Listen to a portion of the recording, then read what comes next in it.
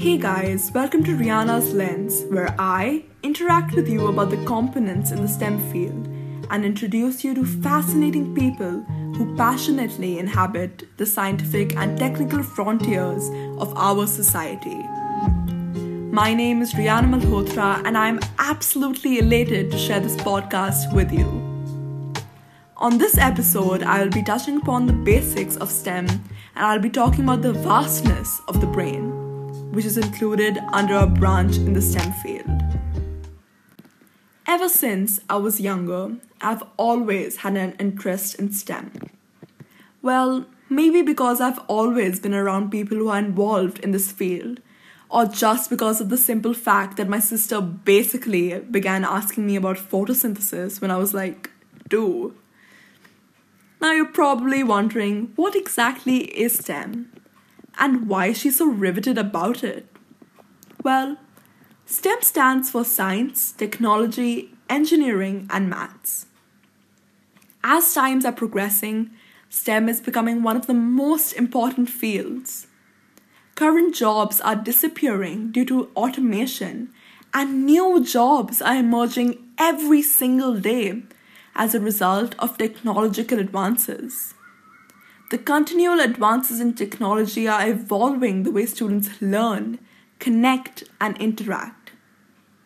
Skills developed by students through STEM provide them with the very foundation to succeed at school and beyond.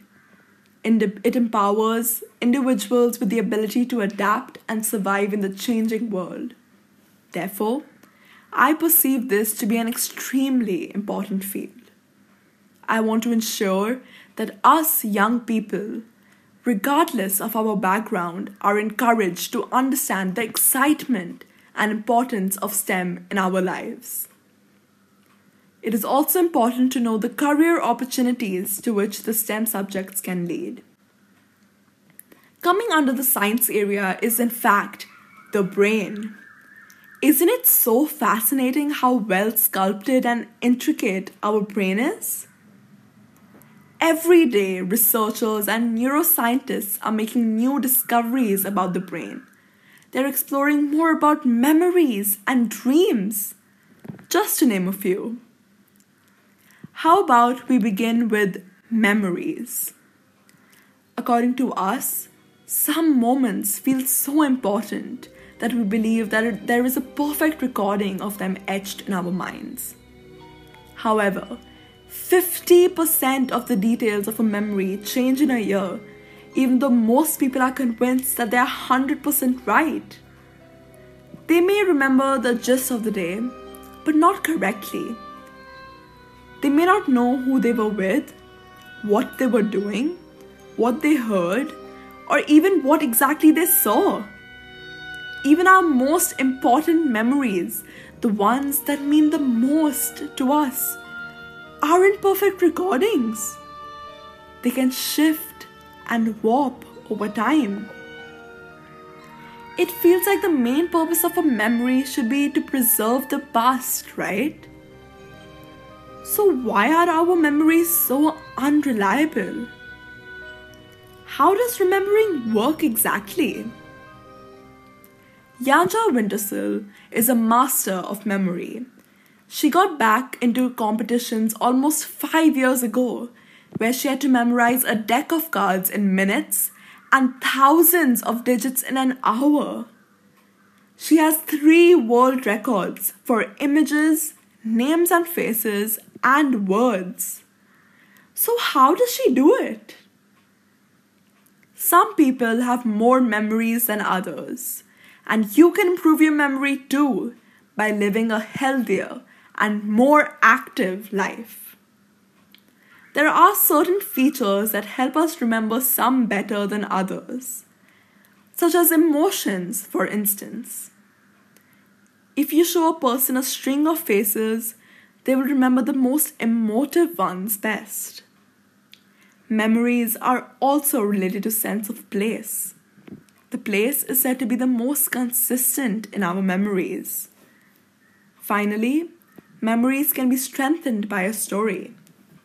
Our brains grasp memories faster when they are in the form of a narrative And that is exactly what Yanja did during her competitions.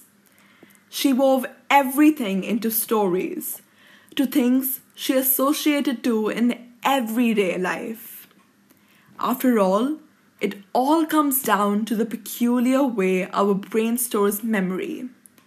And no other brain taught us about memory than the one of a man named Henry Molaison. Henry, at the age of 27, had a brain surgery to treat epilepsy. So, the surgeon removed a part of his brain. There were no particular behavioral changes, except the fact that there was a very grave memory loss issue. He couldn't remember the way to his own house, or even recognize people like his doctors. But he still could remember some other types of memories, like implicit memories. They're habits that don't require thoughts. And this may come as a surprise to you, but he could remember facts and statistics that he learned like years ago. During one of his daily checkup, his doctor asked him, "So Henry, tell me what exactly happened in 1929? And he replied easily, "Oh yeah, the stock markets fell, right?" But just as the doctor asked him, What did you do today morning or the day before?" he couldn't even remember the slightest.